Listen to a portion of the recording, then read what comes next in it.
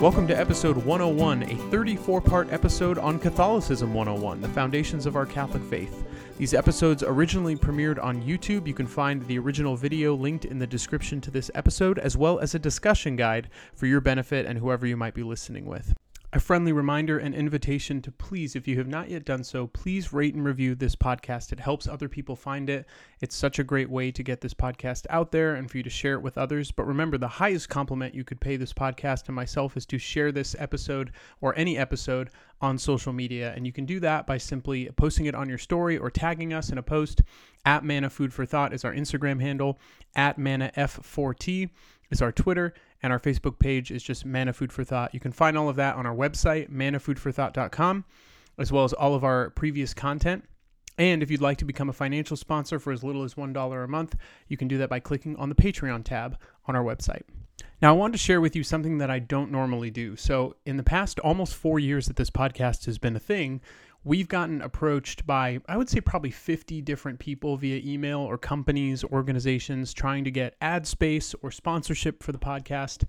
And it never really worked out or never really was something that I felt comfortable with or that really was something that we could get behind. However, that has changed because I encountered this company called Thrive Coffee, and I wanted to share a little bit with you about their mission. Their coffee, first of all, is delicious, but it makes an impact. Thrive Coffee, they're a nonprofit craft coffee roaster, and they use coffee to create careers and training opportunities for people with disabilities.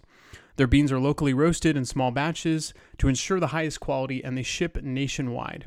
If you just buy 3 bags, that pays for 1 hour of work for their differently abled employees. So I just want to encourage you to check out their website, drinkthrive.org.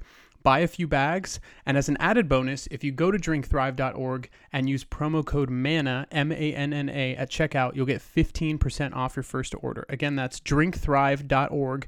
Your promo code is MANNA, M-A-N-N-A. You can check them out also on social media, on Instagram, Twitter, and Facebook. Their handle is at drinkthriveco.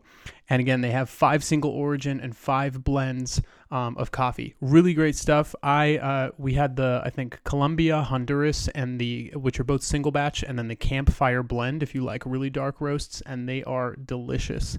I'm not a big coffee drinker. My wife, she's the former barista. Her claim to fame is she once made coffee for Gwen Stefani, so she gave it her 2 thumbs up. I sampled them all, and I loved all of them. And so I just highly recommend them. So yeah, go to drinkthrive.org, use promo code MANNA at checkout, 15% off, and just support a really great company with a really great mission. Without further ado, our next episode of Catholicism 101.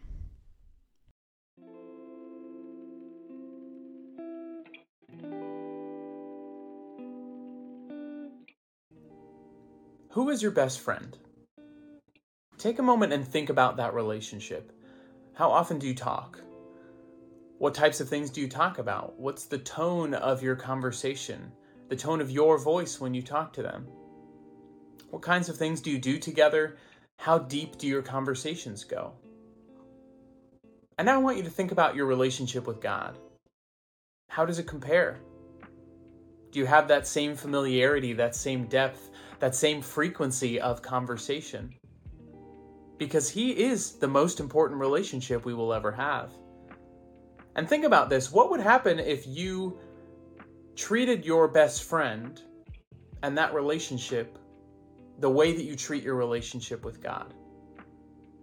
I don't know your relationship with God, and I don't know your best friend, but I think there's probably some things that are different. And I think our relationship with God is usually the one that suffers. I mean, if we were to treat our best friend like we do with God sometimes, we would suddenly, just stop talking to them. Something would immediately be said or done about that. They'd be like saying, "Are you okay? Where are you? What's going on? Did I do something?" And yet we do that to God all the time. We neglect spending that time with Him. We maybe just go through the motions. We forget to connect. We make it routine, or we just ignore Him. And we know if we did that to an earthly best friend, something would be said. There'd be something wrong with the relationship. The relationship would suffer. My best friend is my wife, and you better believe our relationship would not be healthy, and I would know it pretty quickly if I started behaving that way toward my wife. We heard in the last episode that God has already revealed he wants to be in relationship with us. And we know from the episodes before that we, looking inward, know that we're already seeking and desiring something beyond ourselves for our ultimate happiness and fulfillment. So how do we respond to that desire, knowing that God has extended himself to us, desires to know us? How do we have that relationship with God? And the answer is simple and yet really difficult. Prayer. It's been said that prayer is not part of your relationship with God. It is your relationship with God. Prayer is like oxygen. We need it to spiritually survive. We can only go so long without that spiritual breath until we feel like we are asphyxiating, until we feel like we're in complete desolation or darkness. What's the number one thing that people always say makes a good marriage? Communication. What do you think is the number one thing that makes a good relationship with God? Communication. Prayer is that communication. In fact, the Catechism of the Catholic Church in paragraph 2558 says, prayer is a vital and personal relationship with the living and true God. So notice that. It doesn't say prayer is part of your relationship. It says it is a vital and personal relationship with the living and true God. And that it is personal. Remember, Jesus taught us to call God our Father. The word he used, remember, is Abba, which means daddy. And that may seem a little unfamiliar for you. And we like our formality in Catholicism, our these and thous and our fathers. But there's a difference between being familiar and irreverent. You know, I can go to my father and say, Dad, Daddy. And that's appropriate. If I always call my earthly father, hello, Father, how are you? How are you doing today, Father? There's something that's too formal about that relationship. And that, I think, is how a lot of us normally approach God. It's too formal. But we also can't go to God and be like, what's up, Daddy-o, and make it super irreverent and informal at the same time. We have to acknowledge that there is a relationship there, one of reverence, one of respect, one of love, but one that is meant to be personal and familiar. Does that describe your relationship with God?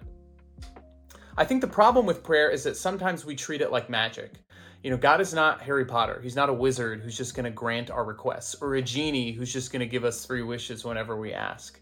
God is not Santa. We don't give him this list of petitions, and if we do the right things, if we're good boys and girls, he will grant them. And he's not a divine ATM in the sky that we just go to whenever we need to make a spiritual withdrawal.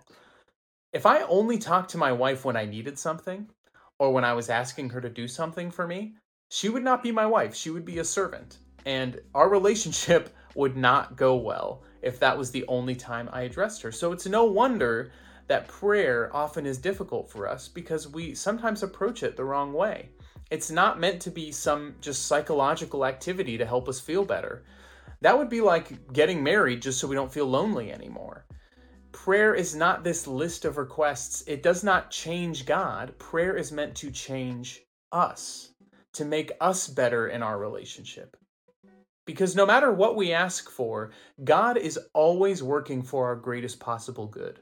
So whether you ask him for the intention or not, whether you make this request or not, pray the rosary or not, or do the novena or not, God is still working for your good. God is still loving you. God is still desiring to be in relationship with you. What prayer does is it helps us communicate and deepen the relationship on our end. It's not just the way we make requests. And yes, when I need things that I think my wife could bless me with or help me with, I ask her for them, and I know that she'll do them because she loves me. But I don't treat her like a genie or like a servant, like sometimes we treat God. Rather, we communicate about how we can help serve and sacrifice for one another and make the whole relationship better. God has already proved in the sacrifice of his son, Jesus Christ, that he is already willing to do everything for us, that he is already perfect and wants to extend that perfect love to us. So prayer is about how we can respond in that relationship. Prayer helps us be aware of the movement of God in our life. It helps us to get out of the way and let him work so that our hearts will be more conformed to his. It's a posture of openness. The Catechism describes prayer in three ways. This is in paragraphs 2558 to 2565 of the Catechism. And it says that prayer is a gift, that it is a covenant, and that it is communion. So what does that mean? Prayer is a gift. We have to recognize prayer is always a response. God has already and will always be the initiator. It's not like we have to go find God, like that he's out there somewhere and we have to initiate this journey to go find him. God has already initiated it. Look at all he's given us. Look at all he has done. And prayer is not some way that we earn God's love, like we're gifting God with the blessing of our prayer. And so he sees it as good and noble and honorable and then suddenly blesses us. No, God is already blessing us. Prayer is not like we're trying to climb some mountain and find God at the top. Prayer is just the act of being in relationship, a relationship that has already been initiated and gifted to us. It's not just a job, it's not just a task or an expectation. We can't just go to daily mass or pray the rosary or do these things because we think we're supposed to. Really, the foundation for doing them should be because we want to be in relationship with God. And to recognize that he is not going to love us any more or any less, regardless of how we do those things, or even if we do not do them. Prayer changes us, and it is always a gift from God to us. Secondly, prayer, as I said, is a covenant. What is a covenant? Well, it's kind of like a contract, but a contract is an exchange of goods. A covenant is an exchange of persons. A relationship, marriage, is a covenant. And that's why I often compare marriage and dating and relationships to our prayer and our relationship with God. Because in prayer, we're also meant to give our entire self. We're not just meant to give a part of ourselves, 1 hour a week, one sliver of our life that we pray about and that we invite God into. Prayer is the extension of a relationship that says, God, I want to be in relationship with you in every part of my life, not just one. And prayer is also communion. Prayer draws us into communion not only with Christ, but with our brothers and sisters, those who've been baptized into the family of God. We do not only believe or value in private prayer. Jesus himself says, wherever 2 or 3 are gathered in my name, I am there with you. And so prayer invites us into communion with God, who is in himself a relationship, Father, Son, and Spirit, but it also invites us into deeper relationships with the community, the church as a whole. Why is it sometimes difficult to see prayer and experience it as a gift, as a covenant, and as communion? Well, there are some big obstacles to prayer. 3, I think, are time, motivation, and distractions. And you can begin to think about which one you think is the biggest distraction for you or the biggest difficulty for you. But when it comes to time, there will never be enough time. You know, about 100 years ago, the word priorities did not exist. There was just priority because that's what the word means, prior to everything else. Only one thing can be your priority. It's impossible to have multiple priorities. Only one thing can be first. And so overcoming the obstacle of time means putting God first. St. Francis de Sales said that everyone needs a half hour of prayer every day, except when we are busy, and then we need an hour. 1% of your week is about 15 minutes a day. Can you give 1% of your week for intentional, focused time just talking to God? We have to make that our priority. Another obstacle is motivation. It takes work. We learned in marriage preparation this great cycle that all relationships, including our relationship with God, go through these 3 stages of passion, when you got that butterflies in the beginning and it's really easy to be in relationship, and then eventually disillusionment, where now it's like, wow, this is taking real work, or now this person's getting on my nerves, or things aren't working as easily as they used to. And then joy, when you can fight through that disillusionment, you remember the reasons for the passion for the relationship, and that brings joy, which cycles you back into passion again, and round we go in all of our relationships. In the beginnings of our relationships, including our relationship with God, we have these conversion experiences, these spiritual butterfly moments. But then reality hits, struggle, suffering, difficulty hit, and it's hard. And so part of motivation is just sometimes showing up, going through the motions with the best intentions possible, knowing that this is what it takes. Any couple who's been married a long time can tell you that that once those butterflies fade and it's not sparks and rainbows anymore and life hits and things get crazy, it takes real work and real intentional effort to show up every day, to go through the motions, but to do it with love. And thirdly, that obstacle that can prevent us from prayer is distractions. Are you willing to schedule that time in your day, at the beginning of the day, individually and as a family, to pray?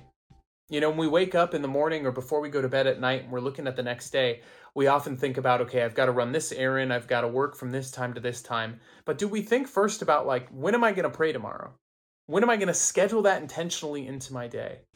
If we did that, then we'd have far less excuses for distractions to get in the way, far less opportunity to miss out on that time with the Lord. Turn off screens, turn off noise. I know as a parent of two how impossible that can seem sometimes, especially to have no quiet, no distractions. And so maybe in the beginning, it's just having a couple minutes, either before you go to bed or waking up 2 minutes early in the morning, to just breathe and be with God, to relax. 90% of our energy is supposed to come from our breath, but we typically only get about 10 to 20% because our breath is more shallow because we're so busy and distracted all of the time that we never have that time to really just be in calm, peaceful relationship with God. Remember from last episode, that breath is God's very name. Maybe that's why we're so tired, worried, anxious, or drained, is because we're not really breathing in the presence of God. So when we make the time, when we have the motivation, and when we remove the distractions, what do? How do we begin to pray? There are 3 types of prayer in the Catechism, paragraphs 2700 to 2719, and that is vocal prayer, meditative prayer, and contemplative prayer. Vocal prayer is just talking to God like we would talk and have a conversation with another person. This is like my everyday relationship with my wife. We have chats, communicate on a daily basis. We can do prayers of adoration, prayers of contrition, asking God to forgive us because we're sorry. We can prayers of gratitude and thanksgiving, or prayers of petition where we're asking God for certain things. But this really is the shallowest or most entry level, you could say, version of prayer. Meditative prayer takes that to another level, and it seeks to understand God at a deeper level in dialogue with him. Maybe this is doing Lectio Divina, prayerful reading of Scripture. You take just a couple verses and you read it over and over and over again and see what stands out and how God is trying to speak to you. The Rosary is a meditative prayer because you're praying something over and over and over again to try and have deeper meaning and experience. The equivalent of a marriage, this might be like a date night. Meditative prayer where you really get that time to focus in on having an experience together or have a deeper conversation. And lastly, one of the best and most fruitful places of prayer to get to, but it's so hard in our day and age, is contemplative prayer. Just silent listening and love with the Lord. These are those real meaningful moments in relationships. I don't know if you've ever met a couple who's been together for a really long time, but they can kind of sit in a room together and not say anything, and it can be a really great experience. Not because they're mad, but because they just want to be in each other's presence. That's what contemplative prayer is like. And maybe you do that outside in a quiet place, in a nice corner of your home. Maybe you do that in chapel, in front of the Blessed Sacrament in adoration. Whatever it is, whatever form of prayer you're using, you don't need fancy words. Speak from the heart in your normal voice like you would to your best friend. That's the voice that God already knows, the voice he already hears, the voice he created you with.